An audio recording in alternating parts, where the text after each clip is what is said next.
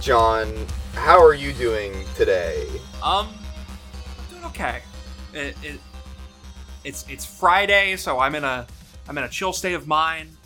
We're recording a little bit late, yeah. Yeah, we are. I wonder whose fault that is. Man, I wonder whose fault that is. The patrons already know whose fault that is because I threw you under the bus in the announcement that it was going to be late. Yeah. Sorry, patrons. I had a birthday. Mr. Birthday Boy thinks that he can make all the decisions around here. I mean, it's my show. It's half my show. It's our show. Come on. Our means it's both mine and yours. How are we doing? Anything going on? Anything crazy besides us being late because I turned old? I don't think anything big has happened that's like newsworthy. I mean, that boat got stuck. That boat has been stuck. I'm just saying, if I was on that boat, things would have gone differently. Me too. I think if we were the captains of that boat, it would have not been stuck. It would have sailed on through seamlessly, no problems at all, on time. Everything would have been fine. Yeah. It's the stupidest thing. I interacted with Hussey on his Troubled Cosmos Twitter. You did. Troubled Cosmos update. Yeah, Troubled Cosmos update. If you're not keeping up with Troubled Cosmos, the prices are now at like, hold on, I know they're over 1,000. The prices? Yeah, the prices. Let me see. I'm pulling it up. Hank Soldier. Yeah, if you want to buy a t-shirt, that's going to cost you $1,071. Why did I not fucking buy one of these earlier? Yeah, I'm regretting it. Damn. But I made a funny joke reply to one of the tweets saying for everyone to sell their assets because it's all a scam and they're all going to lose all their money by investing in Troubled Cosmos. And Hussey replied to me and just said, dude, just get on the rocket. To the moon. Let's fucking go. Gripping updates in this saga. Yeah. It's crazy. Yeah, I don't know. It's continues to get warm to the point where like it's like getting a little bit stuffy. Yeah. Here in the closet again. Yeah, I woke up today and I was like, I'm uncomfortable. It sure is becoming spring. Cause like I think I've spoken before about my AC issues. The AC recently broke again and we had to get it fixed by the repair people at my apartments. And it was fine and working for like a day, and then like the temperature outside jumped up and it does not keep it cool in here anymore. Like the thermostat is set to 68, but the temperature inside is like 74. It is not cooling it down in here at all. And it's agonizing. I forgot what it was like to sweat. Yeah. I feel like the longest winter ever. There was a Cyclonials update. There was a Cyclonials update this week. Before we get to that, I just looked at the calendar and noticed. I don't know why I forgot like immediately because I brought it up in the admin channel. But since this is going up on the 29th publicly, I guess this kind of counts as our anniversary episode. Yeah. I mean, we could go ahead and count it as that because it is the 50th episode. So why not just lump it together as also calling this the anniversary episode? So happy anniversary, Homestuck Podcast. Happy one year to us. Yeah, I was gonna. We could just delay this by 2 days for the normal users as well.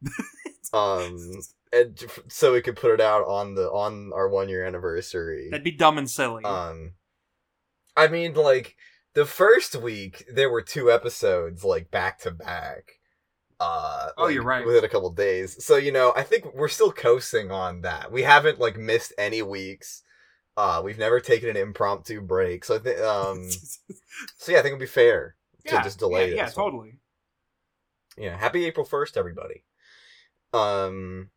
Yeah, we talked briefly about like doing an anniversary thing, but I think we both kind of felt like the post Act 5 episode was like basically what we would do for an anniversary episode. Yeah. And I don't have anything really new to add to that to constitute like a full episode. So yeah, and anything we would add to that, we're gonna cover when we get to the end of Homestuck recap episode, where we look back on everything we've covered since the end of Act 5 recap episode.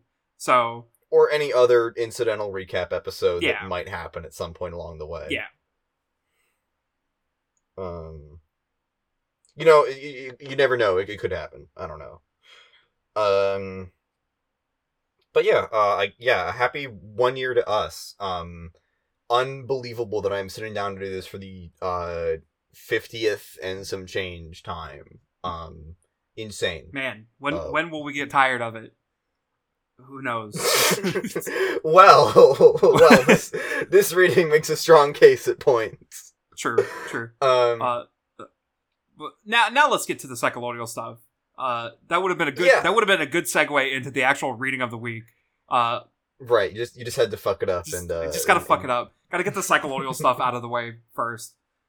So if you don't want Cyclonial spoilers, as usual, Alex, please edit in robot voice where we say, that says when we stop talking about it. So yeah, go to 19 minutes and 28 seconds. Spoilers. Or if you're just fucking sick and tired of us hearing about it. Yeah. Okay. So we're now in the spoiler zone. That was quite the chapter. Yeah. It was pretty short. I didn't feel that short. It felt kind of short to me, but maybe I just read it fast for some reason. I don't know. But we finally got the I guess it's the reveal of like what's going on. With the Did we? Kinda a little bit, maybe. I'm sure there's gonna be something else that's like, haha, we gotcha. But big funny clown man, I forgot the name. What? Riotous. Surprise. The colonials in the name Cyclonials has to do with colonialism, and imperialism and all that fun stuff. Interesting. I'm wondering where Hussey's gonna go with it. I keep saying that, but now he's like introduced like this, and I'm more interested, even more interested to see what he's gonna do with it, especially since there's 3 chapters left. So yeah, we're on 6 out of 9 now. Yeah, I found I was the hater last time. Yeah. I had a big problem with how like the last chapter kind of like got to this point. I don't really have as many problems with this one. I'm kind of like along for the ride again, I guess. It didn't do anything to offend me too bad. I think that the question that it poses of like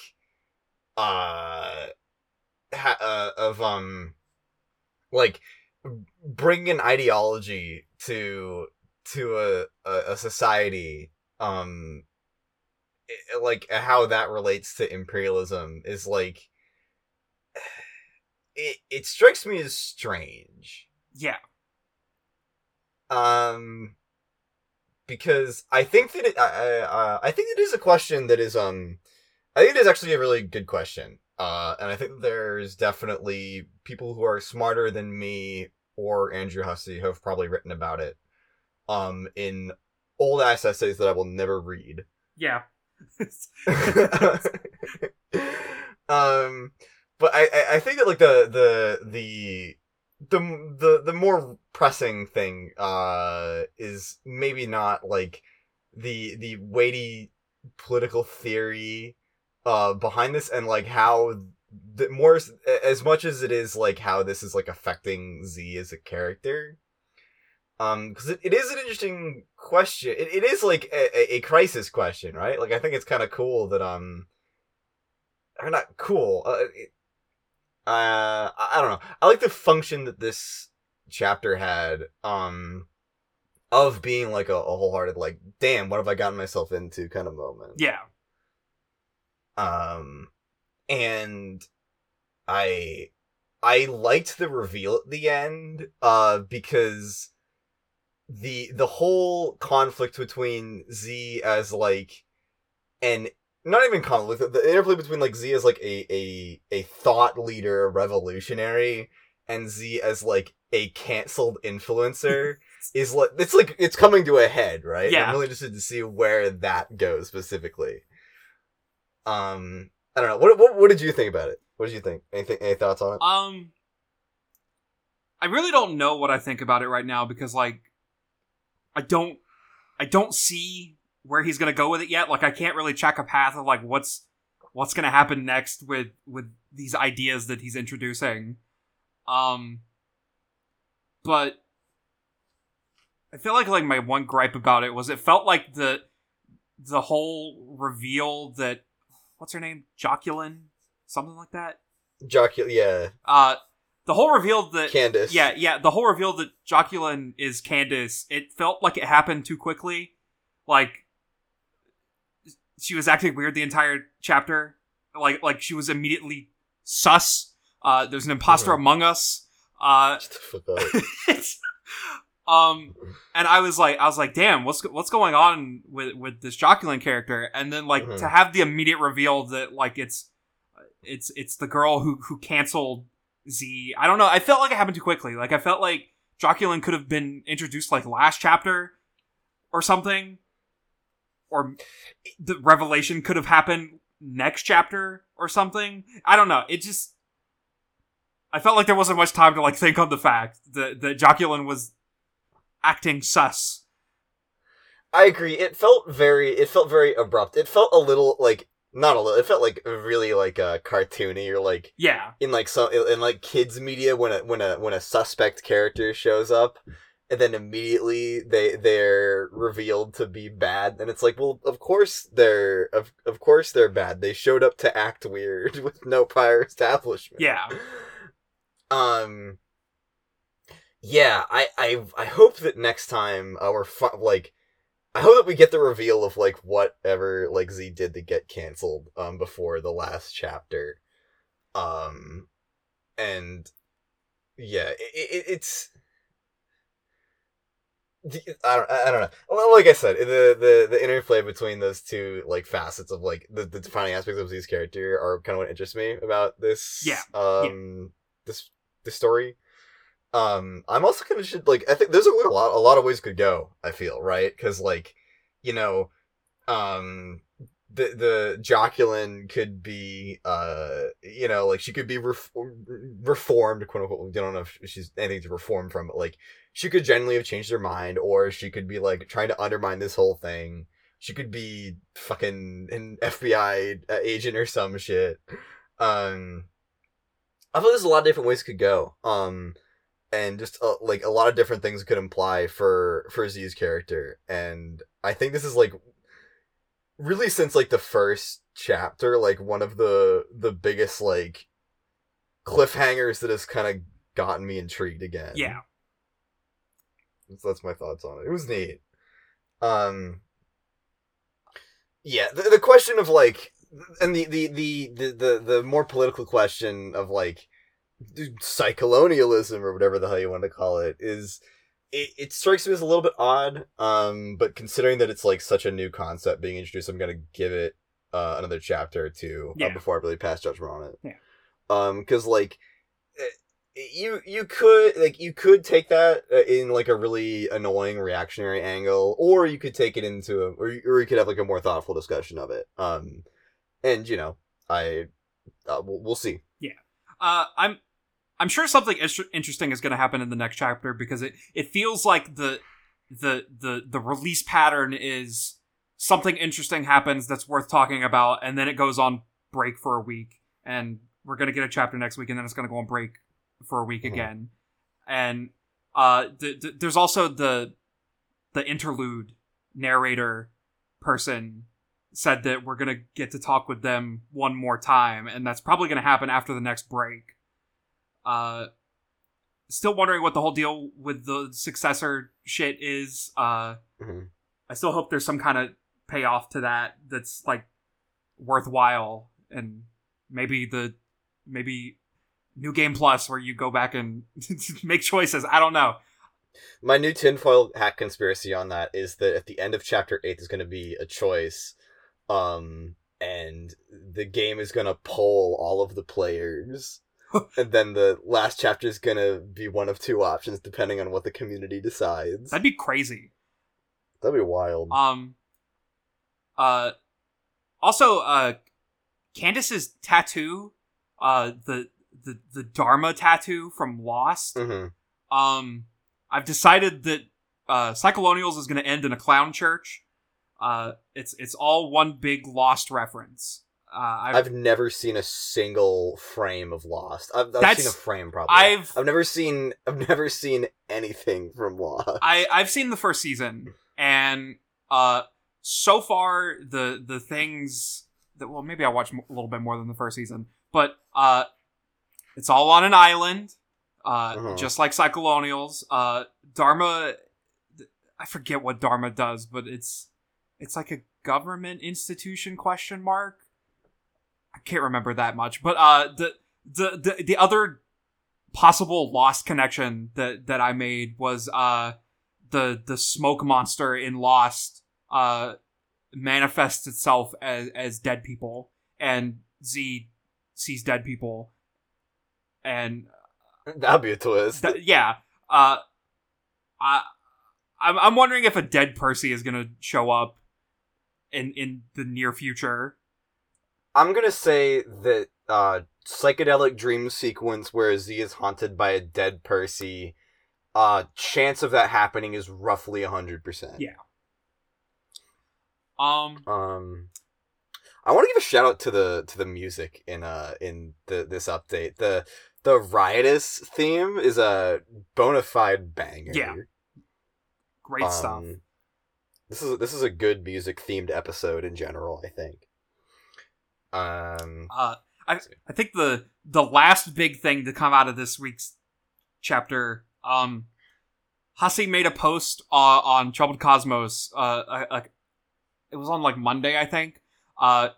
Somebody asked him. They were like, speaking of gender nonconforming, where do you place yourself on your own gender pyramid that you made in Cyclonials? And he was like, that's going to be revealed later this week. And D-Clussy finally appeared. And D-Clussy and presumably Hasi himself identifies as clown gender. So awesome. Do with that information what you will. Good for him. Hasi, put your pronouns in your bio. That's all I'm saying. Hasi, put your pronouns in your bio. I'm going with a hashtag for that later. Hasi pronouns in bio. Maybe too clunky, but we'll work on it. This is gonna be the new thing to harass him with. That we're gonna start. Hashtag Hasi pronouns 2021. That's good. That's better. All right. Well, I think okay. Do you want to move on to our Homestuck for the day? Yes. Let us confront the elephant in the room. Yes. All right. Well, so we started Act 6 Intermission 3 today. My God, we sure did. Did we ever?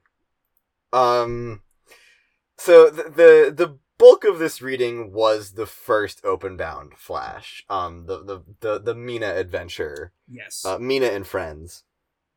I am not entirely sure what the best way to digest this is. Because it's very long, and a lot happens in it, and it can be kind of broken down into multiple categories because there's a lot of stuff from there's some stuff from our old characters, from our classics, and a bunch of stuff with some new faces. Yes. So I guess I'm just gonna start rolling through things in chronological order, and then we can take as much time as we want to discuss it. Once it's on the table. Yes. Okay. Yeah. Again, I want to say again. I think that this is just like the good. This is our good music episode. Because fucking Fuchsia Ruler is a banger. It is, but having to stop and take notes and Fuchsia Ruler just playing on loop in the background did kind of get to me. Like, I muted it and I could still hear it in my head. Man. Fuchsia Ruler. I like lowered the audio a bit, but like I didn't ever like have it all the way off whenever I was playing as Mina. Yeah. When it got to Latula, I may or may not have just muted the audio entirely after like the third loop. Hyperpop track of the century. For real. But yeah. Okay, so the last episode, last reading, we left off on a pretty fucking calamitous event. We had Caliborn enter. With the dream bubble explode, there's the big shattered space in the sky. Everybody's like, yo, what the fuck is happening here? And this flash starts out with Mina gazing skyward from her dream bubble moon palace. She sees the explosion and she excitedly runs down to greet all of her friends. So yeah, it starts out, you play as Mina. She comes out of her castle. The basic walkthrough is like, there's a secret. The first thing that I found was the secret hussy. Yeah. Jumping off the map. Yeah. There he goes. First character you run into is Aradia. Not a lot here for her to do, but she's a friendly face. Always welcome to see her. And she says she's hyped for Mina's arrival. And this is a big moment for everybody who's eagerly awaiting to watch what's gonna go down. But she's not gonna hold her up. She can go right ahead. There's the delightful little double finger guns winky face moment. Wonderful stuff. Great. You run into a broken hussy, crying, surrounded by smashed 8 balls. And all he has to say is that if you bring him a horse, he will be yours forever. There's some interesting items scattered around here. I think that when we did the previous walk around flashes, we didn't really give the items any notice really, because they were like just kind of cute. Yeah, I mean, I would take note of things if I thought they were interesting, but the thing is, there was rarely things that were worth noting. They were mostly just like character related things. Yeah, but I would say some of the items in this one are worth noting. There's a little, there's a little bit of like wink, wink, nudge, nudge with some stuff here. Yeah. The first item that I was like, I'm gonna write this down, was like the big green bones. Yes. That are apparently historically significant. Yes. They sure are. Let me see if I can find the text on that. Huge prehistoric green serpents have always played a major role in your people's mythology, both before and after your session scratched. Ancient serpent bones. So I guess shout out to the ancient serpent bones, whatever they may signify. You start running into like assorted felt items. So the first thing you find is like the little what's his name? The voodoo doll. Yeah, the sewing pins guy. I forgot his name. That dude. Felt names just leave my mind. I remember like Clover and Biscuits. Yeah. And Crowbar, because he has a crowbar. But yeah, the throughout this flash, you find an assortment of like felt items, and it specifically refers to them as jujus. Yeah. To aggravatingly not quite like bring everything into focus, but start to frame everything in a new way with what we know about cherubs. Yeah. I don't know if this is explicitly saying that the Felt are cherubs. They don't look anything like cherubs. But given that they do have a prior connection to Lord English / Caliborn, I think this is useful information, because it starts to kind of more solidify like what a juju is, because all we've had up to this point was like Caliborn saying ominous things about Lil Cal, and the mystery chest. But yeah, next character that we run into as Mina is Arania, and you know there's some dialogue here.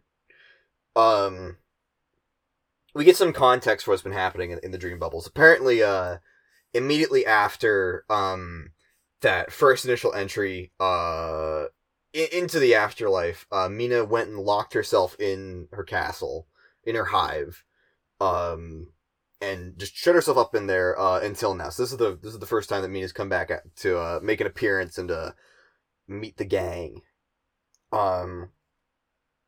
Arania confirms again that Lord English is Caliborn and Caliborn is Lord English.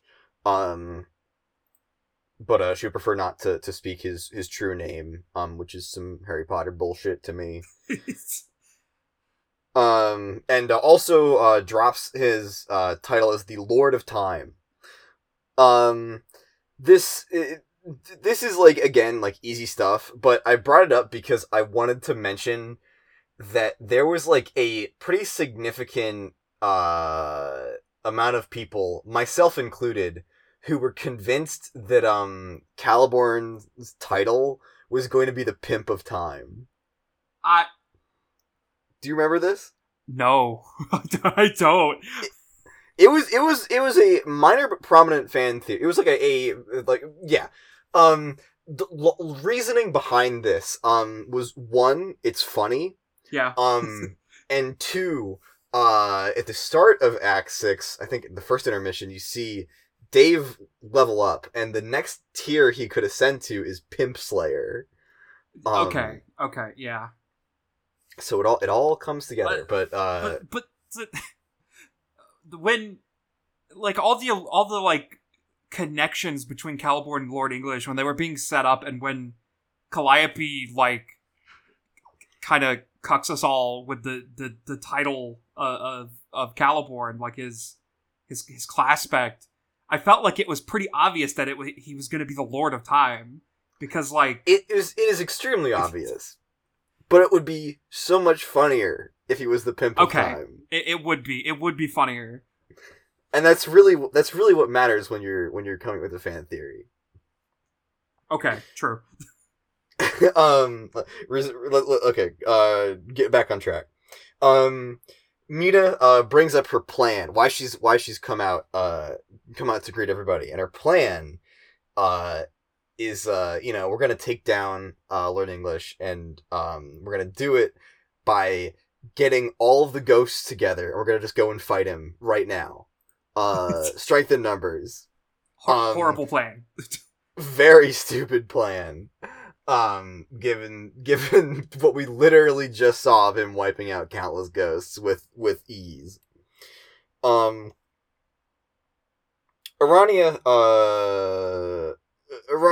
commentary is that this is really dumb.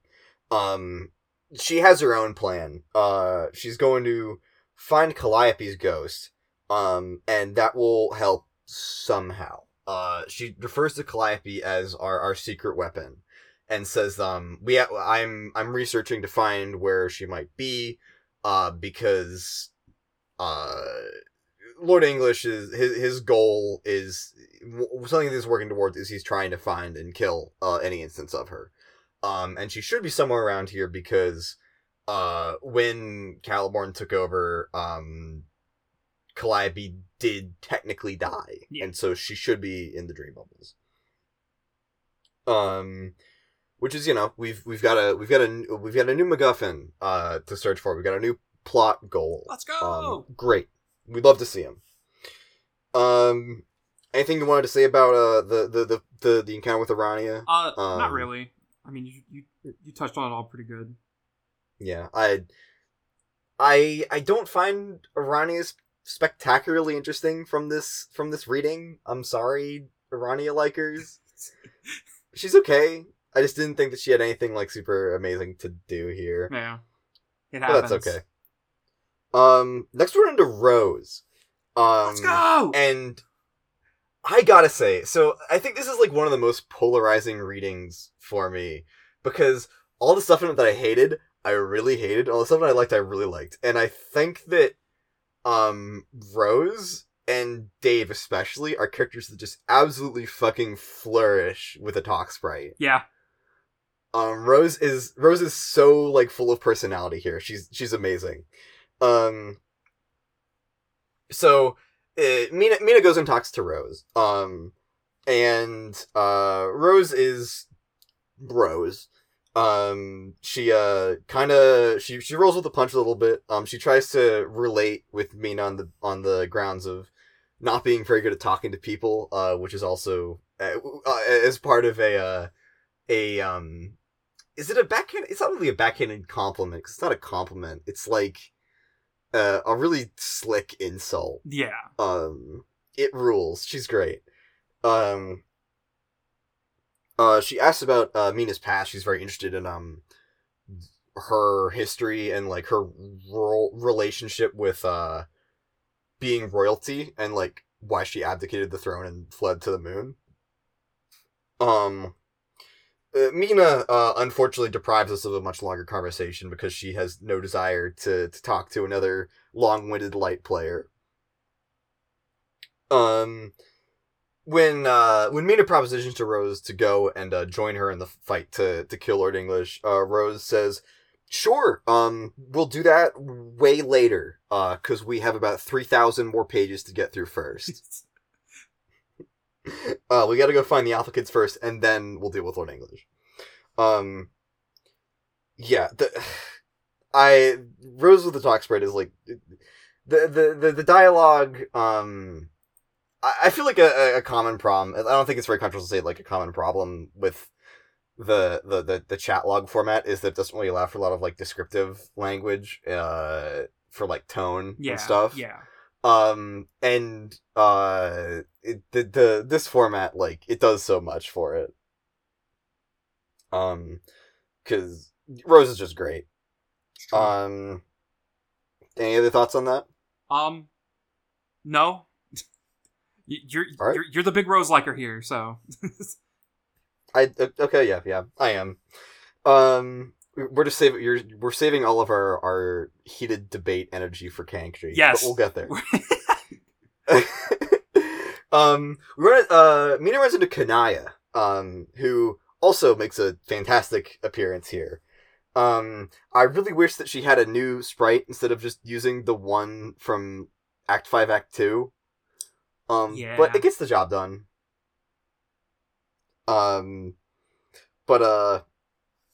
These two have some great banter as well. I think this is like a really fantastic like little moment of characters bouncing off each other in a really fun way. 'Cause Mina is just like kind of an asshole. Not like totally genuine, but like she's just very abrasive, and Kanaya, like, it bounces off her very well, and it's very fun. There are comments exchanged about, I didn't think that, I felt like one Mariam was enough, and, Kanaya's like, well, I felt like one, Peixes was enough. Mina, teases her a little bit on, her Dancester, on Porum. Kanaya is, like, flustered and really, nervous about talking to Porum, which is a interesting detail, made maybe a little bit weirder, by, Mina immediately teasing her on, like, Kanaya herself, like, admitting, like, she feels kind of the same way about talking to Porum that she felt initially about talking to Rose, who Mina teases, and it kind of is brought up that Rosemary may or may not be real behind the scenes at this point. Whoa! Which is cool. Good. These bitches gay. Good for them. So true. Gay rights. You heard it here first. Listeners. A Homestuck podcast is pro-gay. Hell yes. But yeah, it's. I remember this like got a little bit of traction also. Like when this initially came out. I'm not surprised. With I said I'm not surprised. Yeah. With the whole like conniving, fuss around porn thing. It's a little bit strange. I would like to see what their interaction actually looks like. Because the vaguely alien incestuous implication is like a little bit eyebrow raising. Yeah. I kind of. But also, it's they're trolls. I kind of took it more as Kanaya just has trouble talking to people she admires. Mm-hmm. And I mean, like, yeah, the way it is set up, her admiration for Rose, you know, it's there. So it really does have a precedent for making you kind of want to read the Porum stuff that way. But I don't know if that's intended. I don't know. Yeah.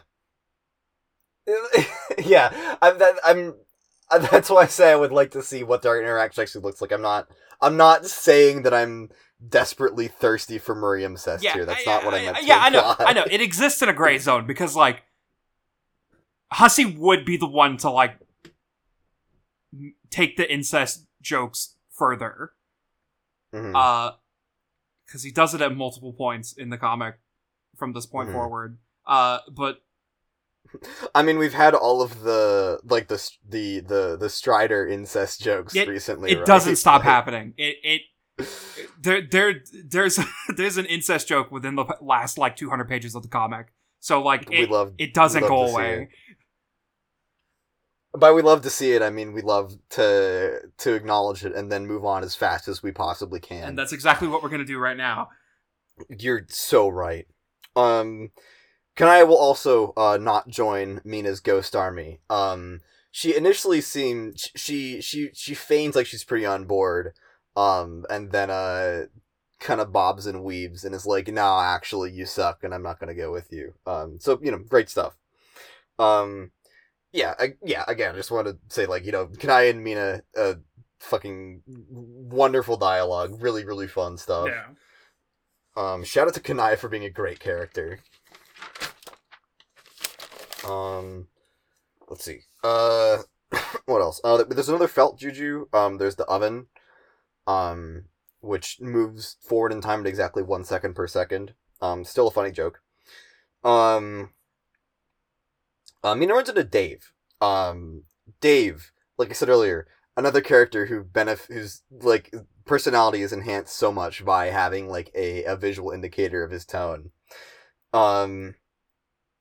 Dave also continues to have ancestor issues. He gets he gets a little bit maybe not defensive, but like a little bit weird when the topic of Dirk is breached. Gets a little bit a little bit defensive or aggressive when Mina mentions that she high-fived him without Dave knowing. A little bit, I don't even want to say, it's not weird. Dave having bro issues is like the most in character thing in the comic. Yeah. But those continue to be there.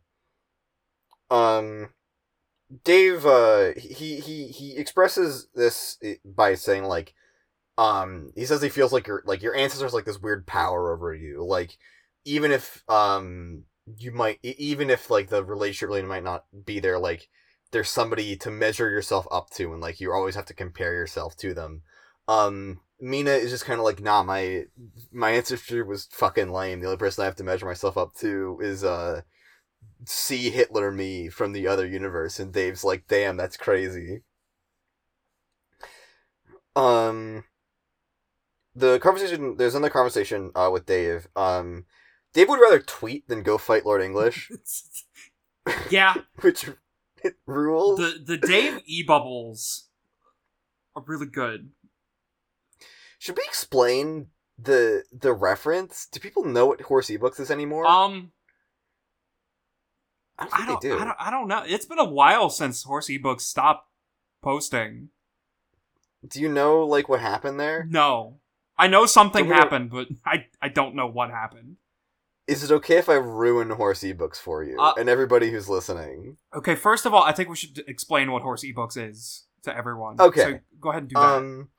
So, I don't know what year this was. It was definitely a thing in, like, 2011, 2012. Yeah. I remember vividly. Horse eBooks, was/is I believe it's still up. Yeah. A Twitter account, that the premise of it was that it was like a bot account set up by like an online book retailer that was malfunctioning and would just spit out random chunks of text from ebooks. And it was like one of the big breakthroughs of like ironic random humor into the mainstream on Twitter. And it got a pretty big amount of traction. It was pretty funny at times. But the whole gimmick was like it was just like this bot gone wrong. That would just spit random bullshit into the void. Yeah, I just looked it up and it started in 2010. 2010. Okay, yeah, that makes sense. 18.8 thousand tweets up until 2013. Jesus Christ. So yeah, the Dave eBubbles thing is like a reference to that. This Flash was in 2012? Yeah. Correct? Yes. So this would be like the peak of like Horse eBooks jokes. So this is what the reference. For ruining Horse eBooks for you, I don't remember the full details, but I know that one, it was not ever automated. This was pointed out by many Horse eBooks critics back in the day. But you could always tell that all of the tweets on it were made through the Twitter web app. There was not like a bot source. Yeah. But there was still some magic to it. The magic kind of like fizzled when it turned out to be like part of this weird like flop ARG that turned out to be really dumb and bad. I don't remember the whole details of it. I just remember it being a gigantic disappointment when like the ARG like people like the big reveal happened. It turned out that not only was it lame and like a viral promotion for something, but Horse eBooks was implicated. Damn. So yeah, there's like YouTube videos about it if you look up like what happened, like the deal with Horse eBooks. I will probably watch something about it. Yeah, it's really tragic. It's a good reminder that everything is bullshit. And fun doesn't exist. Anyway, okay, so Dave is tweeting. Dave is having more fun tweeting than being a hero. Which is a deeply relatable thing. Yeah. I think. Yeah.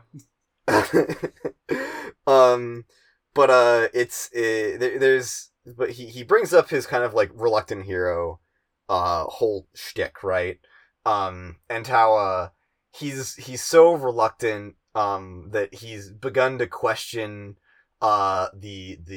his real role as the reluctant hero trope, and he's like, man, this is just so bullshit that I don't know if I even properly fit this anymore. Yeah. So yeah, Dave is increasingly going insane. This trend is continuing from the last time we saw him on the ship, on the Meteor. Yeah, what's going on with this guy? Who knows? Poor guy. Poor guy. I love him, but he's clearly had better times. He's still funny though. True. Meteor insanity has only made him funnier. Mina attempts to be Dave. Dave is like, hey, no, which is great. Let's see. Did you know gaming moment? There's a chest to the left of Dave that Hussey pops out of, and if you like get to the left of it in a certain way and you open it, you can get like pushed into the out of bounds and soft locked. You have to restart the whole thing, so that's fun. Whoa! That's fun. Let's see. Moving on. Okay, moving on to room 3 of the Flash. This is the big one. Nightmare Realm. This is the nightmare zone. We're exiting the dream bubbles and entering the nightmare bubbles. Let's see. So I just want to call out here that my notes on this page, I make some item notes, and then the next line of text after this is just fuck me, fuck me. So the items I want to call at the very start of the room. There's the egg timer, Juju. There's the crowbar's crowbar, which is described as a Juju breaker, an extremely rare to non-existent item. Probably important. Let's remember that. And also there's a suffer necklace. Apparently, Arani got really into the Tale of the Signless, as did several others in Mina's group. So yeah, there's that. And then we run into Cancri. My God. Give me your Cancri takes. Just give me them. Okay. Before we get into the Cancri takes, I think it's worth talking about like what trolls are and like what Hussey wrote them to be. I think we touched on this back when the trolls were first introduced. Maybe we didn't. We did. We did? Okay. I'm pretty sure we did. But it's been like 35 episodes since then, so it couldn't hurt to have a refresher. So every troll is, well, at least the kid trolls. I don't think this can be applied to the ancestors because they're obviously more complex and adults. But the shitty teen trolls, they are meant to be archetypes of like the types of people you find online. Like they are supposed stereotypes or like caricatures. Yeah, they are trolls. You know, Karkat's the one who never stops yelling at you. Gamzee is the Juggalo. But pretty much every troll can be applied to a type of person, a stereotype of types of people you can find online.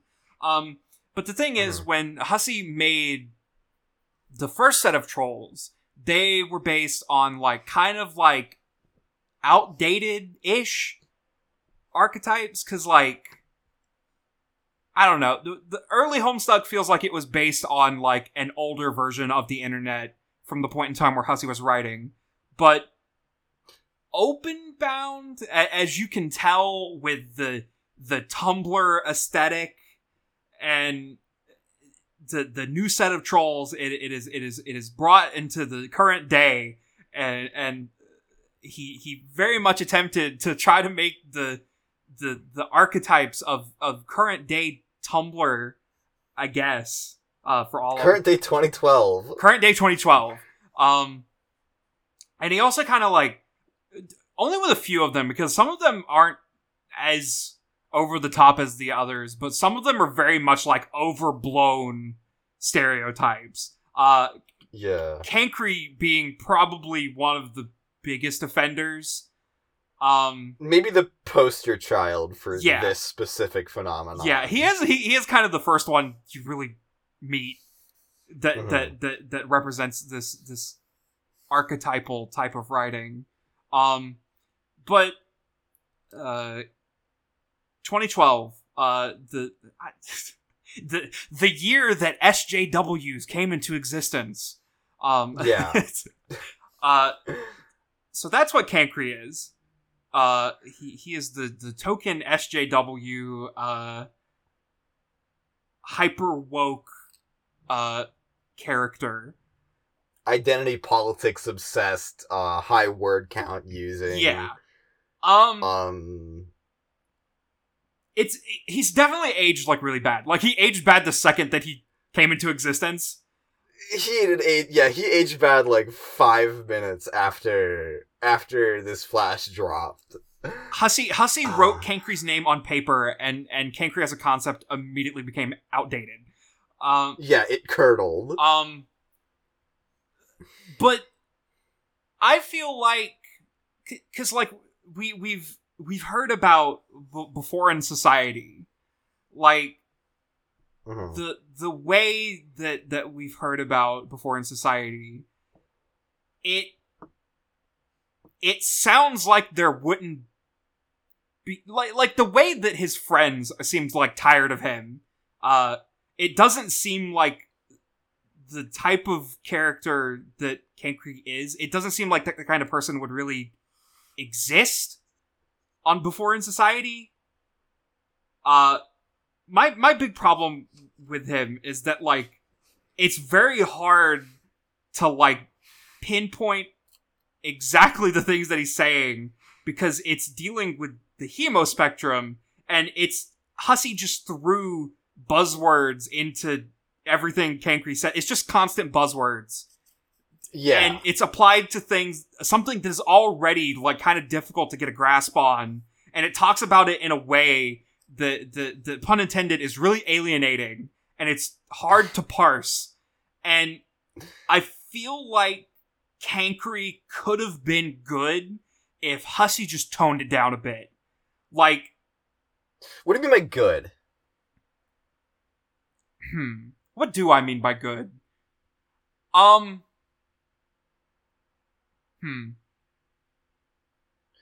you mean, like, he could have been, like, a more interesting character, or, like, he could, like, his ideas might have been more, like, digestible and agreeable? Yeah. Or, like... The second one. Maybe. Because I spent a little bit of time... I actually went and I read the first, the first monologue he spews at Karkat.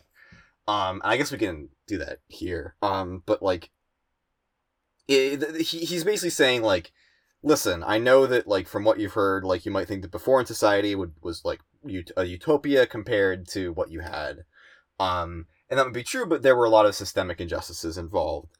And these might be endemic to a caste system, which is, like, when you filter it down to that many words, you can be like, yeah, I think that maybe having a caste system, no matter how benevolent your upper castes may be, it might produce some kind of injustice. Yeah.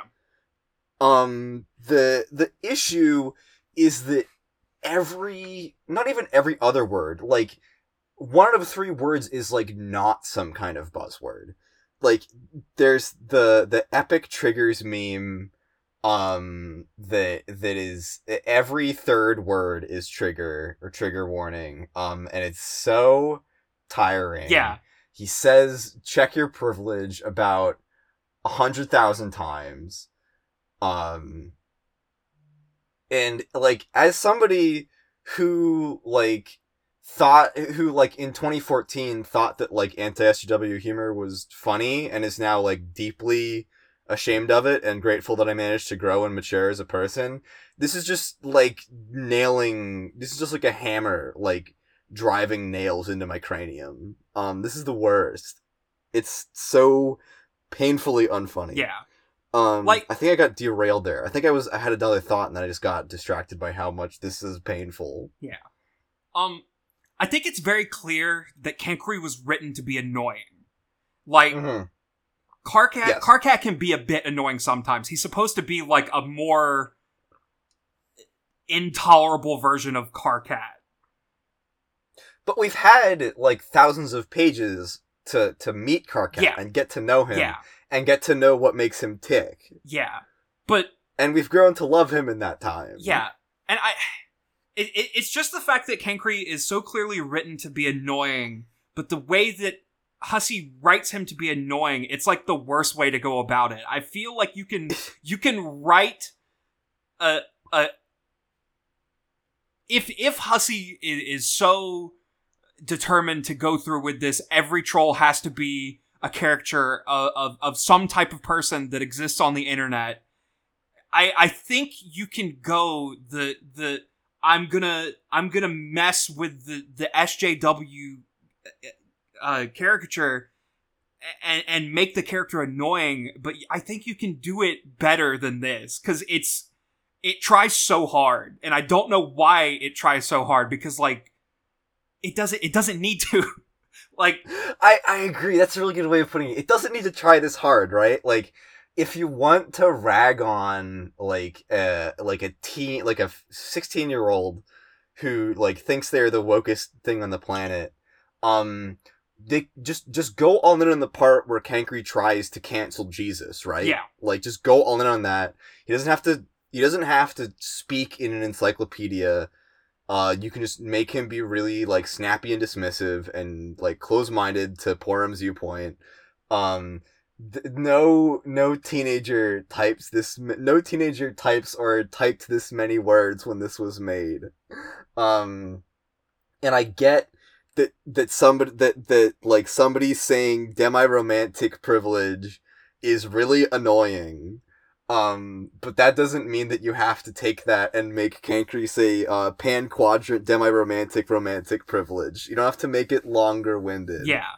And I feel like part of it is that this was written in 2012, which I'm not going to do the research for it. I feel like this predates, like, SJW-owned compilations.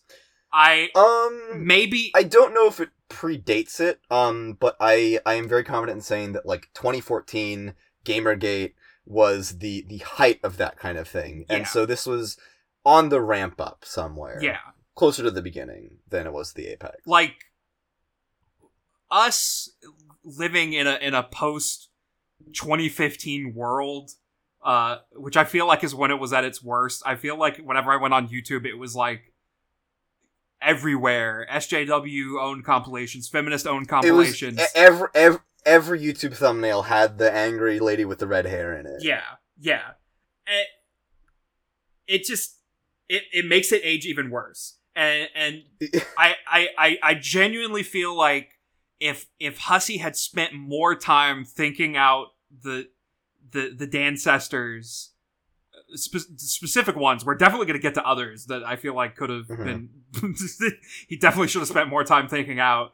But definitely with Kankri, I feel like Kankri could have been better. Yeah, because as much as it pains me to say it, I think that there is something interesting, like, with Kankri, right? Yeah. Because, like, there is, like, something there to the idea that, like, Kankri has kind of zeroed in on certain issues that he feels very passionately about. To the degree where, like, what he's saying is effectively nonsense to everybody else. Like, the line that I wrote down that just, like, I was like, oh my god, this is the most annoying man alive, was, like, he was talking to Karkat about their blood color, and how, having a mutant blood color, apologies for ableist slurs, like, gives them a uniquely underprivileged privilege of being able to empathize with people more. And I was like, there's something there with being, like, so up your own ass that you've just completely lost perspective on what you're saying. Yeah. Because that's, like, a phenomenon. I mean, it's true. Like, people lose sight of what they're talking about. And I think that, like, it's a little bit, and, like, Kankri is clearly, drawn out to be, like, somebody who is not as disadvantaged as they might want to be. Yeah. Like, Kankri is saying this all to Karkat, who would actually have just been murdered if his blood color were found out, growing up. And that's, like, that's the irony of it. Yeah. One of the other problems that I have with Kankri is that Hussie just with troll world building, he he introduces world building in areas where it doesn't need to exist, and I feel like the biggest evidence of that is the phrase "cis-blooded." I don't know how to unpack that. I feel like with the way that he's written the trolls, with the caste system, and the fact that with the like way trolls reproduce, we don't really have a grasp on like what gender means for trolls, and to introduce the concept of cis-blooded and by association trans-blooded, it's so hard to unpack, like, why. I mean, like, it makes complete sense that would be a thing, like, in a society that was completely dictated by, like, your blood color, like, and where each caste has a different, like, societal structure and role in society. It would make complete sense that some individuals would break out of those norms. I would love to be introduced to this concept by somebody other than Kankri. Yeah. It's just And the obvious take, the elephant in the room, is that, you know, it just feels really fucking weird that, like, a 30-year-old man, like, wrote, like, labored over this exhausting dialogue just to own teenagers online. Like, get a life, Andrew. Come the fuck on, man. This is so lame. Yeah. I can get behind that. Right. Hussy animosity within Homestuck is, like, cranked up to 11 here. Like, Jesus fucking Christ, dude. Okay, we'll get back to Kankri when we get to Porum, I think, but I think that we should push on to Latula. Yeah. I don't think that Kankri actually says, we covered what Kankri said just now. To Karkat. Karkat is, throughout this whole thing, Karkat is, like, just staring slack-jawed at him. Yeah. Which is it is truly remarkable that we finally have a character who has gotten Karkat to shut the fuck up. But yeah, we next find Latula, the in-your-face rad power gaming girl, spelled GRL. Yes. What a character we are introduced to here.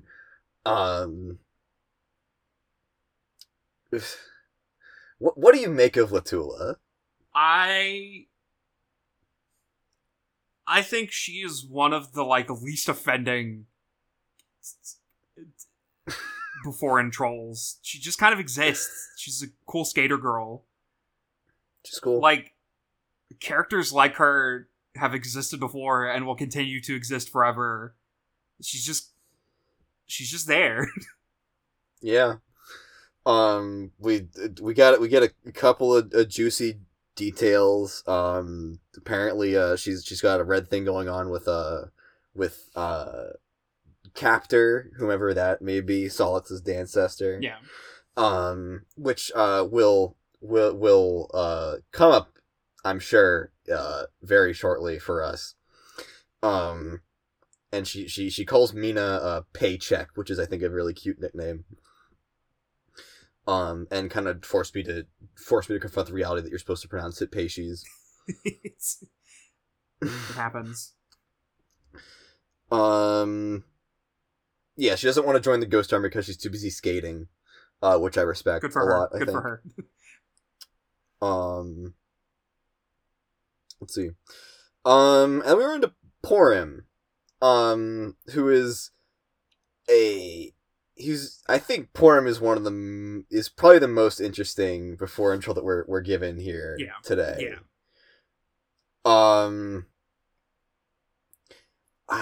Let's see. Before I ask you what you think of Porum, in general, I just want to shout out her one line, where she says, nothing quite prepares you, for the afterlife being an infinite echo chamber of teen drama. That line in particular, it made me stop and think, and it particularly about how, like, in Openbound, the dream bubbles are kind of they're Tumblr, and I don't know if you tried it, but I discovered because of the transcript that I found that like the blue button that appears at the end of every conversation can be clicked, and you rebubble it, and it has funny lines. But I don't know. It made me think about how like do you ever think about how many dead people have like posted online and their posts are just there forever? Oh, that didn't make me think of that. That's what I thought about. I was like, is that what Hussey's going for with this? Because the infinite echo chamber with dead teens, like that's gonna be Tumblr one day. Like there's gonna be all these call out posts, kin drama, all this shit from shitty teens, and they're gonna be dead. It's just gonna be there until Tumblr goes down one day. And it made me sad because there's already instances of like that, of like early 2000s message boards and forums. Like that's already happening. The internet is just becoming a tomb of dead discourse. Yeah, I didn't even think of that, but that's fucking depressing. Yeah. Wow. Yeah. It's so fucked up. Wow. It's so fucked up. Jesus Christ. Fuck, dude. What even was I? I was just gonna say that it's funny to imagine that like hell is just Tumblr University. Ah! Going to the British men class and learning about British men. Good time. With cheekbones. With cheekbones. I forgot the cheekbones. Yeah. Very important detail. But yeah, I'm gonna throw this one at you. What do you think of Porum? Very loaded question, because I immediately think back to like when I was first reading Holes, I was like, wow, Porum hot. Yes, I had the same experience as a little baby. Because you put funny gray alien girl with tattoos, and it makes 15-year-old John go auga. Booba. But Porum is interesting, especially compared to Cancri. I feel like she's meant to be the opposite, quote unquote, of Cancri. What's the word I'm looking for? A foil? They're foils. Yeah. What am I trying to say? Porum cool. Yeah, it seems to me like Porum is, well, I don't even know if I can say it seems like Porum is like kind of cast as like the more adult, reasonable version of Cancri in many ways. That's the words I was looking for.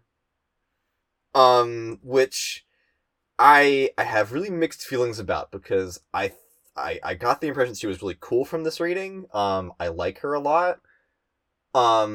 But also, again, it just feels so weird that like 30-whatever-year-old Andrew Hussey like wrote this dichotomy in this Flash where you have the angry, not even the long-winded, passive-aggressive, weird dickhead SJW versus the cool, more reasoned, wiser feminist lady.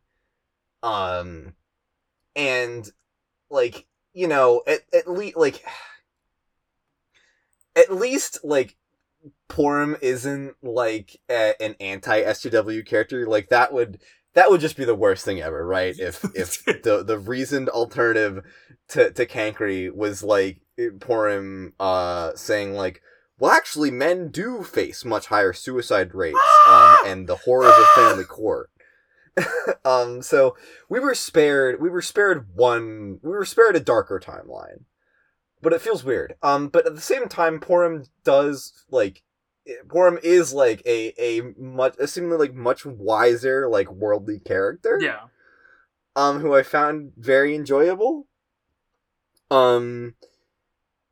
And I don't know if Porum is also supposed to be annoying, or if she's just supposed to be cool, because I just thought she was cool.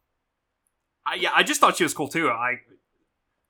Listeners, if we are misreading Porum and you have a deeper understanding on how she's supposed to be annoying, please reach out to us. Yeah, please. Because I find this very, very, very interesting. Very interesting phenomenon.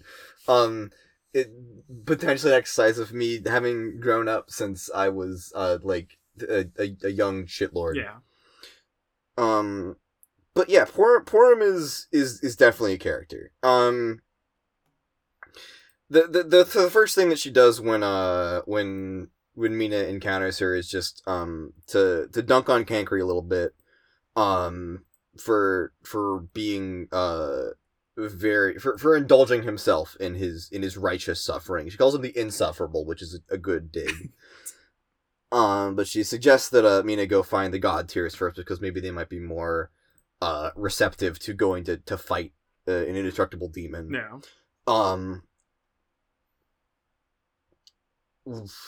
There at this point we start to actually be able to switch around and be other characters. So we beat Porum, then we immediately talk to Mina again. Where we get our first real, like, conversation on, like, Porum as a character with a political ideology, or a socio-political ideology, which is that the first thing she does is note to Mina Lord English / Caliborn's unique patriarchal bent. Yes. What with you know, having this murderous obsession with his sister, enslaving the notable women from the Alternian timeline. Yes. And this really pisses off Mina to a degree that even Porum was a little bit freaked out by her anger. I'm glad that Caliborn, being a weird little freak who hates women, is not incidental. Yeah, this is exactly what I was talking about, like, last episode, where I was like, there's reasoning as to why he is like that. Strap in, and I forgot that the turnaround on that was so quick. I didn't expect it to happen next episode. Yeah, and I yeah, it's, I don't want to say it's, like, comforting, because, like, man, Kankri's just so fucking, like, such a fucking badly executed thing in the story, but, like, you know, it's a little bit, it's given what the internet can be like these days, you know, it's a little bit of a relief that the story still seems to side with misogyny being bad. Yeah. Thank God. Thank God. Modern day Twitter has just, like, prepped me for, like, one of these characters to start, like, spewing FBI crime statistics or something. We still have, like, 2 more big flashes left. It could happen, but we'll see. Okay. So yeah, there's the bit brought up with Caliborn being a sexist little freak, or a sexist big freak. But yeah, little gameplay stuff. Talk to conversation between Latula and Porum is really interesting as well.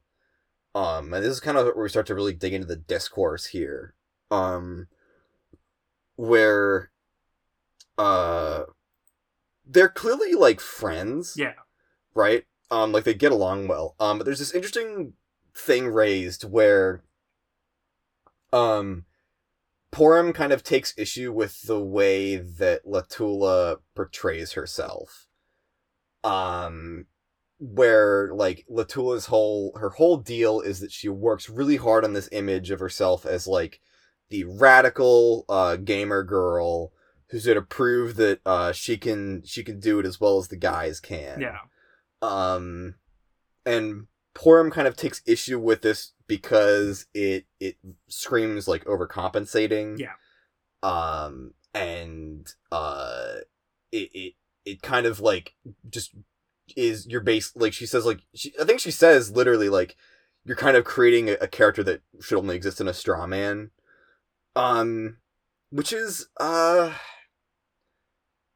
think this is the conversation that kind of leads me to think that this might be that Purim might be supposed to be more annoying than I find her.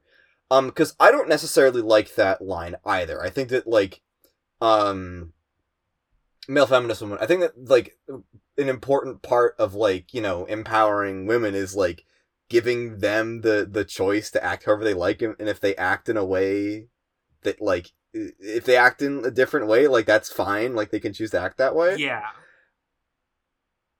So that comment there is just kind of what leads me, like, gives me a creeping suspicion that maybe Purim is also supposed to be a little bit, seen as a little bit, like, of a crazy SJW.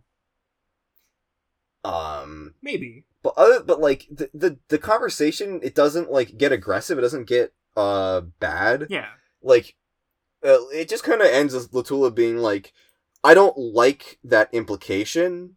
I don't like the idea that would be what I'm doing here. But I think that you have a point in that, keeping up this image is really stressful at times. And, she could probably afford to be just be more openly herself sometimes. Yeah. Which is, you know, like, it kind of becomes difficult where, it's like, where does the Tumblr start and where does the Tumblr end, and, like, just the teenage self-image shit begin, right? Right. So I just wanted to bring that up because I think it's something strange, that I wasn't quite sure how to read. Yeah. Yeah. Yeah, like, this is where I, like, write down, like, it feels weird that Purim is, like, the mouthpiece for the voice of reason here, and, like, I get it, like, her analysis seems a lot less bogged down with the bullshit that Cancri is, but, like, why does Cancri need to be there? Yeah. Speaking of which, you can go and talk to, Cancri as Latula. And this is a little bit where, like, the side of Cancri as, like, just a shitty teenager really starts to rear its head, right? Yeah. Cause, Latula talks to Cancri, he says, he makes an offhand comment, like, something stunk. And then, he really just drags out his apology, of being like, oh, I'm sorry, I've committed an inexcusable microaggression towards you. I could have just reminded you of traumatic memories in your past, and that would have been horrible, so I'm so sorry that I did that. And it's just like, oh, this is just the most passive-aggressive thing I've ever read. Yeah. And it's like, maybe this guy is not only just a mouthpiece for, not only just an annoying caricature, but maybe he's also just kind of a little shit. And then that is kind of confirmed when you be Cancri and you talk to Latula, and you have the second conversation between them, and, like, wow, it's creepy. Yeah. It's basically Cancri is just like, you know, Latula, I'm really glad, you know, I've been thinking about how, Karkat and Terezi had their whole weird, their whole weird romantic tension that's still not over, and there's signs of, vacillation. This really seems awkward and tough, and, you know, I'm really glad that you and I, are such great friends. And we never did that. And now I'm going to list off all of these, like, obsessive small details about you and the way you act, and just how awesome it is that being friends give me the opportunity to see these things. And the whole time I'm sitting here reading this and I'm, like, screaming. And it's just the worst. Yeah. Yeah. Yeah. Yeah. Yeah. Yeah, it's creepy. Kankary's kind of a little shit. Besides him being, like, the annoying SJW. And then we kind of get the apotheosis of these two things. I'm 100% sure I used that word wrong, but I just wanted to use it because it's a good word. We get the synthesis of these two ideas. When we go and we talk to Porum as Cancri. And this is these two things coming together. So Cancri goes to Porum and he's like, "Listen, you're not my mom, and I want to thank you for not butting in on my sermons to my new friends who want to listen to my ideas. I don't need you policing what I tell people." Which is just like so like I'm just he's supposed to be like a weird little child. He's got grub sauce on his face, and he's getting it on his sweater that Porum knitted for him. And he's just like, "You're not my mom," and like she's his mom. It's so weird. And then the discourse element of it is that Cancri doesn't want to address sexism in his sermons, in like his in what he espouses. Yeah. Because there are so many other issues we have to get to first, and it would be too much for the people who want to listen to him. Which is like such obvious bullshit, right? Yeah. Like part of Cancri's monologues has been like getting into the minutia of like being demi-romantic or whatever the hell that means. And he's just saying, and he's like, "Listen, I don't want to talk about sexism. I have these lofty reasons for why I don't want to talk about sexism, but I don't want to talk about sexism, mom, woman." Cancri hates women. You've heard it here. He might a little bit. I'm not saying he doesn't. He's a 16-year-old boy. Yeah. I know better than anybody. Being a 16-year-old boy is often laden with issues revolving around women.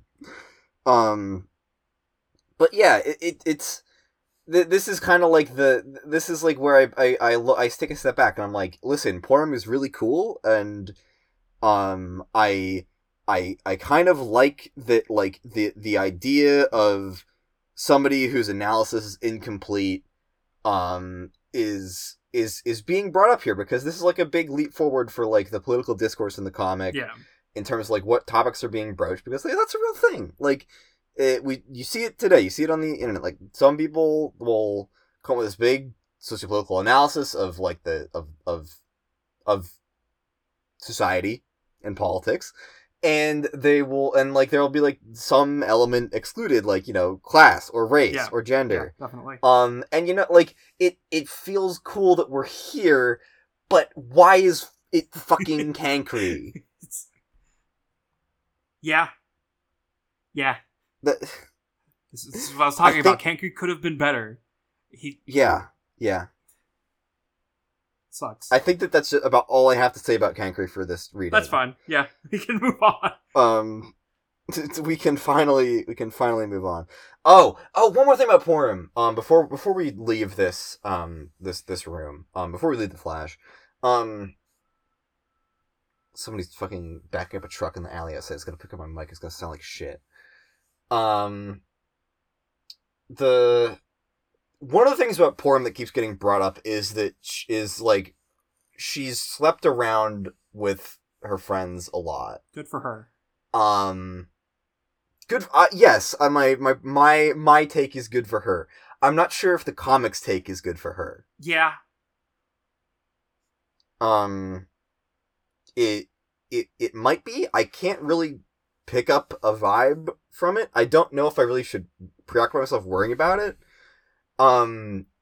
Because, you have a group of, 16-year-olds, and some are going to be more judgmental than others. Yeah. The ones we encountered, I don't think that there was any... If there was an allusion to it when she talked to Cancri, I don't know if... I didn't write it down. And I don't want to talk about it, because I'm done talking about Cancri for today. But when she talks to Latula and Mina about it, I think it gets broached with both of them, and Mina is just kind of like, dude, awesome. And Latula also just seems to be like sure, like great. So it's not like really made fun of, but the fact that it's there, it's just kind of sitting there, right? And I don't know what to make of it. Because we've had our jokes, we've had our fun in the comic, but like there's not really been anything where it's like, yeah, this person has a lot of sex with a lot of different people before. This is this is a big new one for us. So the truck is backing up again. The truck is definitely backing sorry. up. It's definitely just there. Maybe more will be said about it when we meet more of their friends in the next two flashes, but who knows? Oh yeah, the sex stuff is only just beginning. And it's probably as good as it's ever gonna get in Openbound today. All right, let's push onward, shall we? Sure. It's even like the last one. The last bunch of that is like when Mina's talking to Arania at the end of it, and we're getting the lore dumps, the exposition dumps. I didn't have anything noted down from those. I don't know if you had anything important for them, but like there's like a mention that like Arania and Porum were sleeping together at some point, and Mina's very enticed by this. Yeah. So like it's a little bit weird. Hold on, let me skim through my notes to see if there's anything else. Because we are here at the end of the Flash, surprisingly. Oh, there's a little bit of Karkat stuff I wanna call out. All right, the Karkat stuff. Yeah, because the way that you exit the Flash is that Mina goes and fetches. She distracts Cancri so she can get Karkat. And then Karkat can go and open the memory door, leading to the other part of the dream bubble. Because those are his memories and he's very private about them. But the Karkat moment is the password to the door is, if I hate myself so much, why don't I hate marrying myself? Which he's very embarrassed about. He's not happy that he had to disclose this to Mina. And when confronted, he says it reminds him of an old friend. Man. This is such a Karkat moment. Yeah. I love this guy. Poor Karkat. But yeah. We've made it through our first chunk of Openbound. There's one Easter egg though. Oh. One Easter egg that I know you probably missed because you have to go out of your way to get it. I didn't find out about it until I read through this transcript. But as you recall, at the beginning, Hussey said, "If you bring me a horse, I will be yours forever." And at some point, you pick up a horse hitcher, and the thing that Doc Scratch tied a knot. Yeah. And if you take that to Hussey, he will follow you around, and he will also hit on Mina, and it's kind of weird. Oh, great. We get the line, so, hey, do you come here often? Hashtag Vriska who? And it's very weird, and I don't like it. Very weird. But then he follows you, and then if you go to the end, through the final door, because the door locks behind you. Like, once you go through the Karkat door, it closes, and you can't leave. But if you take Hussey there, you will get a horse calendar. You get a 2010 Spirited Horse calendar. Awesome. And the description for it is, you flip through it, and yep, Hearts Boxcars is still farming all those goddamn horses. Hashtag fucking pain in the red cheeks. That's a good throwback. I'd forgotten about that. Yeah. Yeah. We've made it out of the first chunk of Openbound. We're out. How does it feel, John? Oh.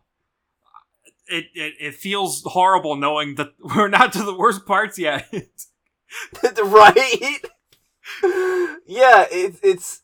Cancre's just like a taste test. Like, he's a free sample. Oh yeah. I mean, you don't even like know what Damaro's translated dialogue is yet. I don't. Like you've never known what that is. I'm gonna have to read everything Cronus ever said. Yeah. Deal with fucking Horus. Yeah. Matuna is there. I don't think Matuna's that bad. Maybe he's aged poorly. I know it's. I would bet all of my money that he is aged poorly. I just remember him as being cool and hard to read. I was a big fan of Latula and Matuna back in the day. Matuna, I remember, my memory of him is that there may or may not be some, like, earth-shattering ableism. Oh, yeah, okay, yeah. That's probably there. We'll confront that when we get to it. We'll get there next week. Maybe it's the week after that, you don't know. Maybe it's the week after, I don't, Man. But we're a third of the way through. Well, with the flashes at least, but yeah.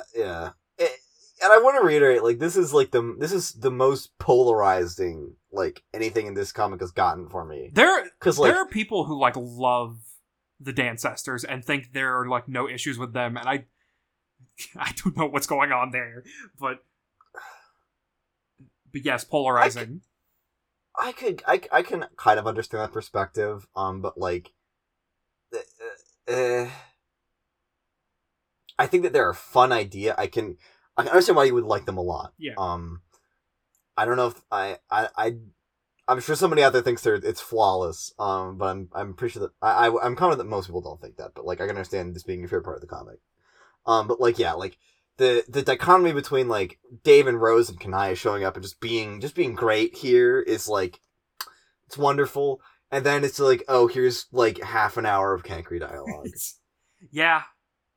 Yeah. But yeah, that's the first page of this reading. Wow. I bet the rest are just as long. It felt very silly, like writing down all the notes, because the way I write my notes is, I write one big bullet point per page, and then I write like what page that bullet point is for at the end. And it felt very silly to write. Hold on. One half, two. A little over 2 full pages of stuff, and then just to write at the end of that giant block of text 5263. Yeah, I usually put like the page number first, so I can have like a timeline kind of on my notebook pages. Yeah. But for this one, like, I just did it by room, and then room 3 is like 2 full pages. Man. But yeah. But we're out. Yeah. The latter part of this reading is pretty short. But again, this is the part that I actually liked a lot. Like, yeah. No reservations about it, really. So we rejoin on the ship. 2 years into its journey. It is once again John's birthday. Let's go! But trouble in paradise, as it would seem.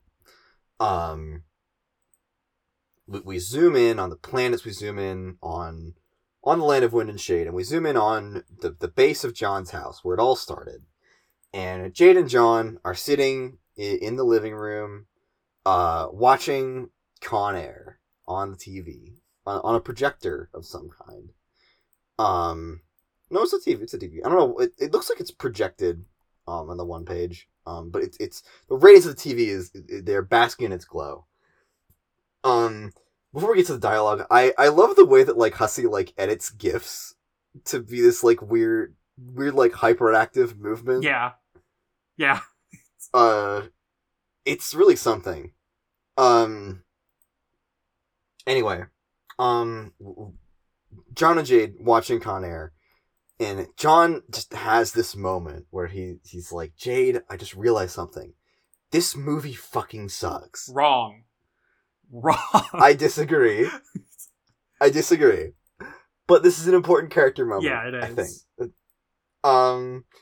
This is really interesting. So, John just pops off, and he starts to just voice this difficulty he has, which is, I used to love this movie, but now I don't. I feel embarrassed about it. I feel like a dope about it. And he gets really aggressive about it.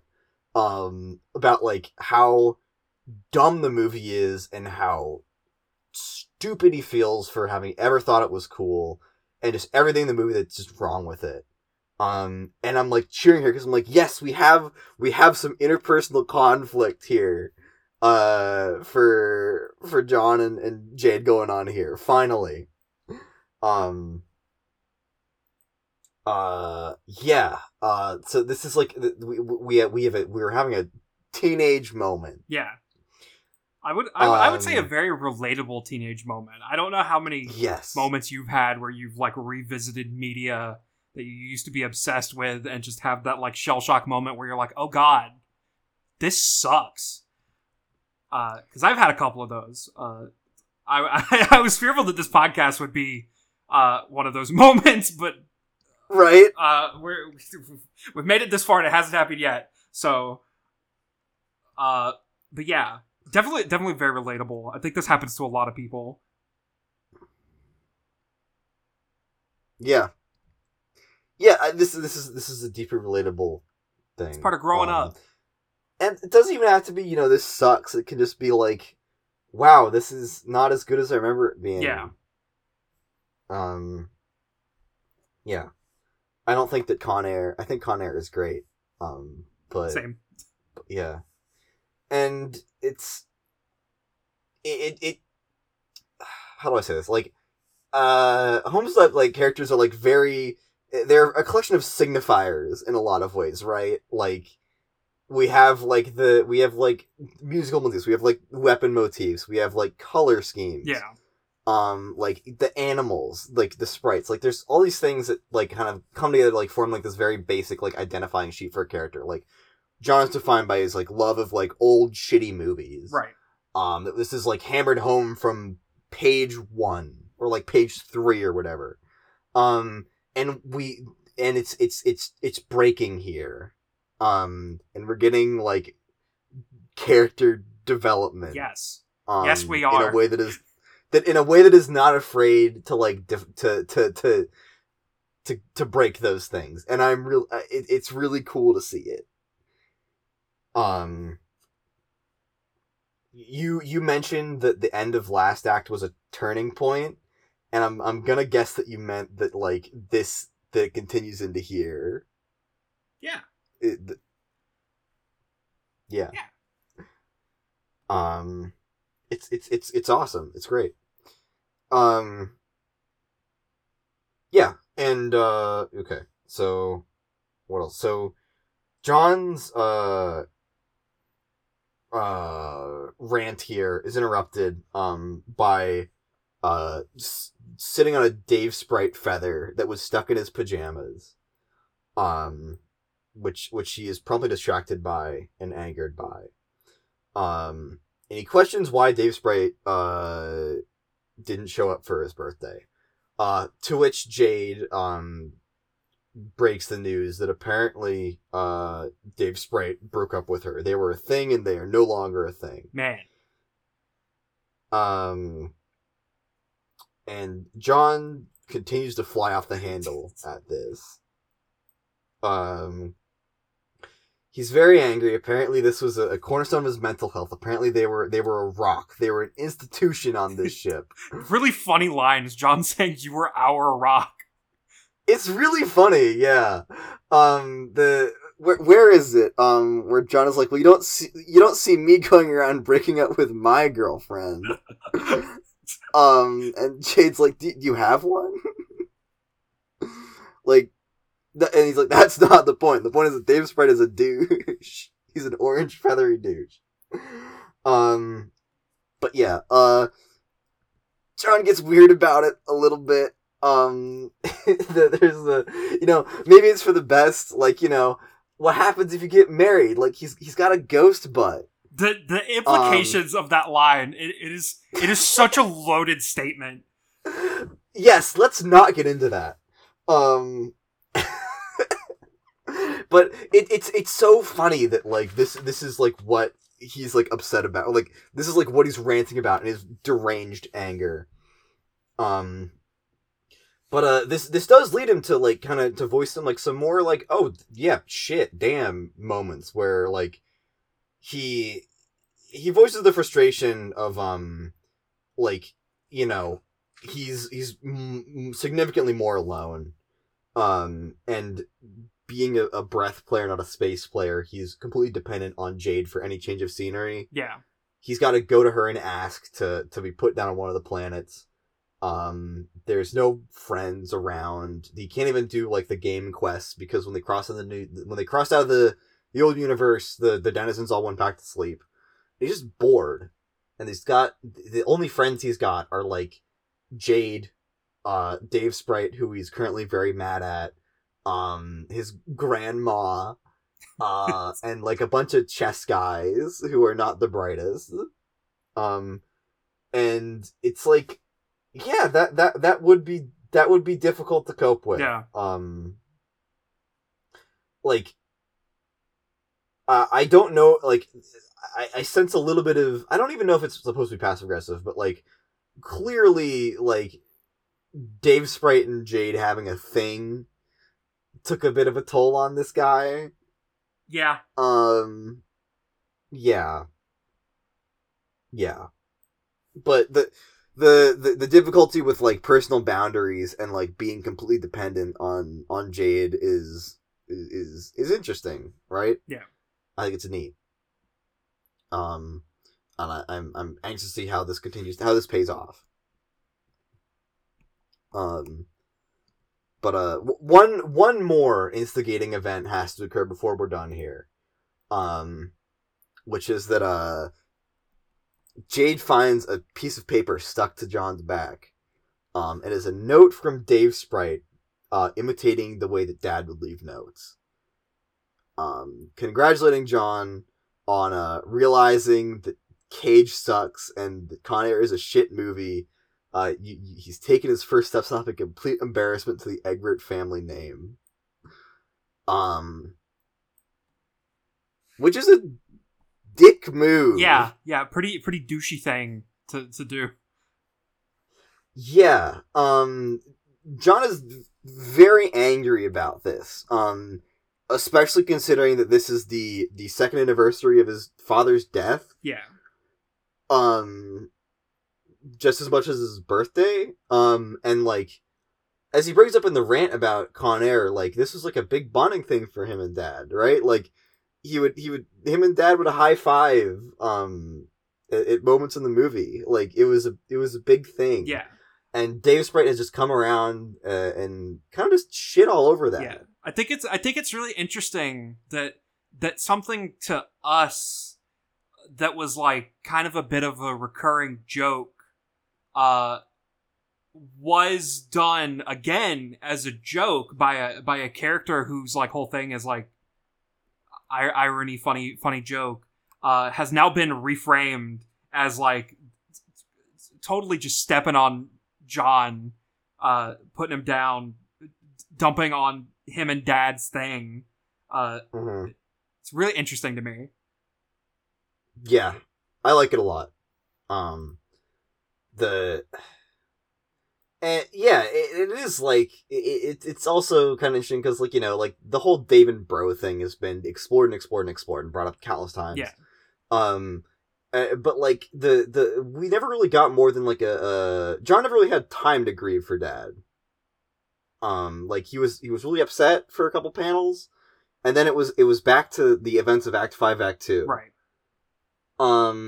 And this is kind of a good reminder that, like, you know, his fucking dad, his fucking dad was murdered, and he saw his dead body.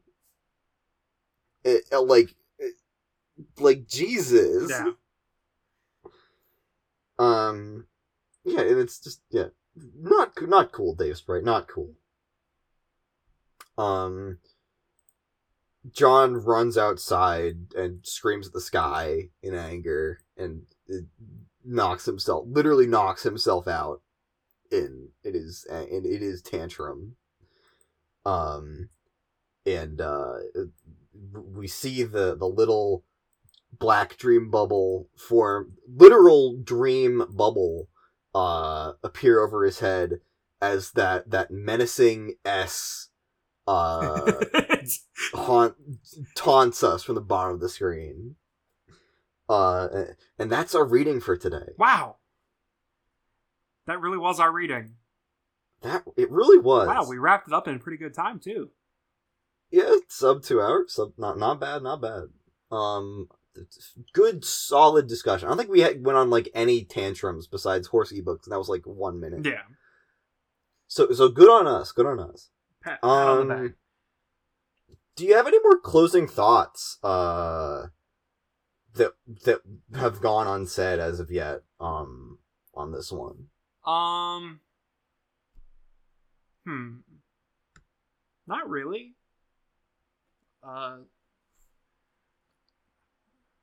Trying to think if I have anything to say about this John tantrum.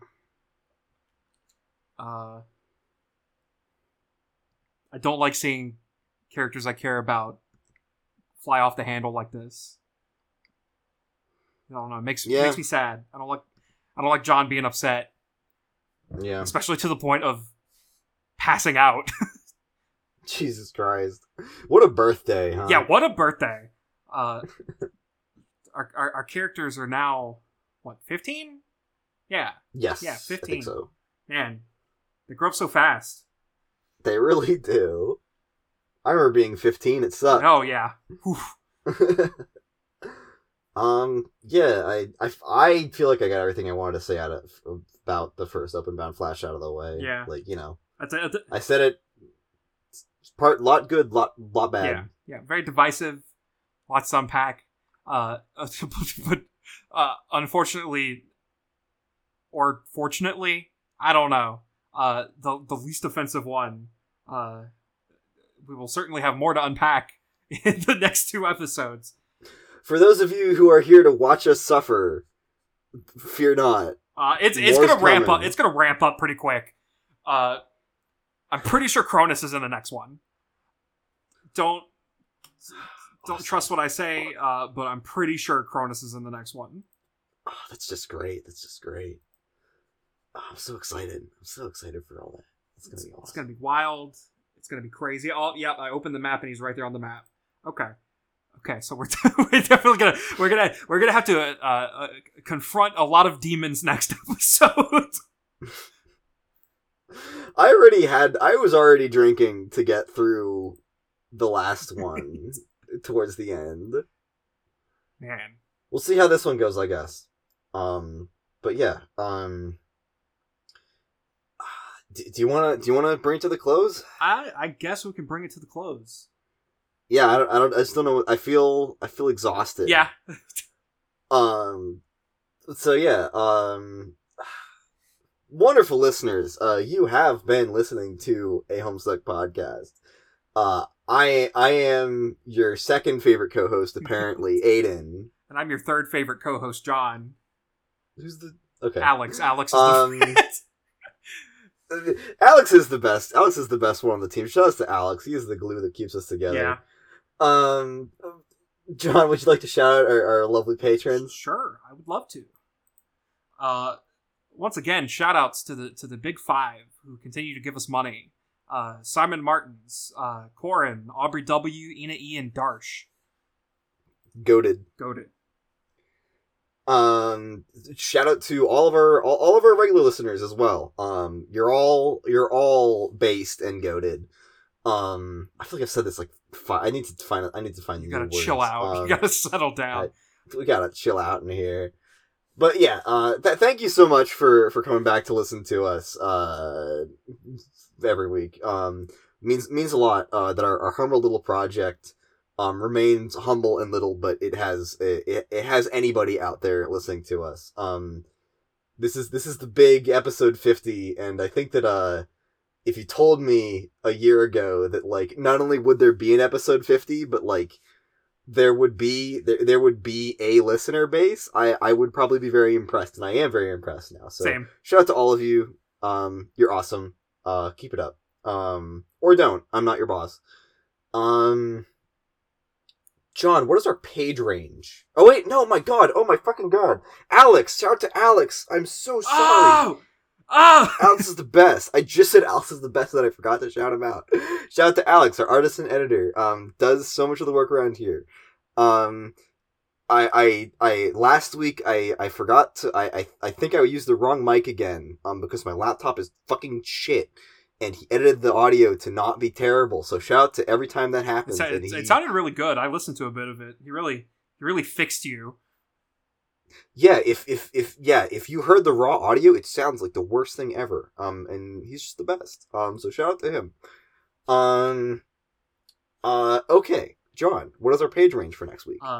Next week we have another really humble, small page range. Oh. We're going to be reading pages 5308 to 5368. A nice little 60-page range. It's just 60 pages. It's just 60 pages. It'll be over in a flash. Badumts. Alex, edit in the funny badumts. Oh, that was a good one. That was actually a really good one. Yeah. I think that just about does it for us this week. Yep. It's I'm gonna go to Taco Bell after this. I'm gonna get some Crunchwrap Supreme. Let's go! See you next week, everybody. Woo.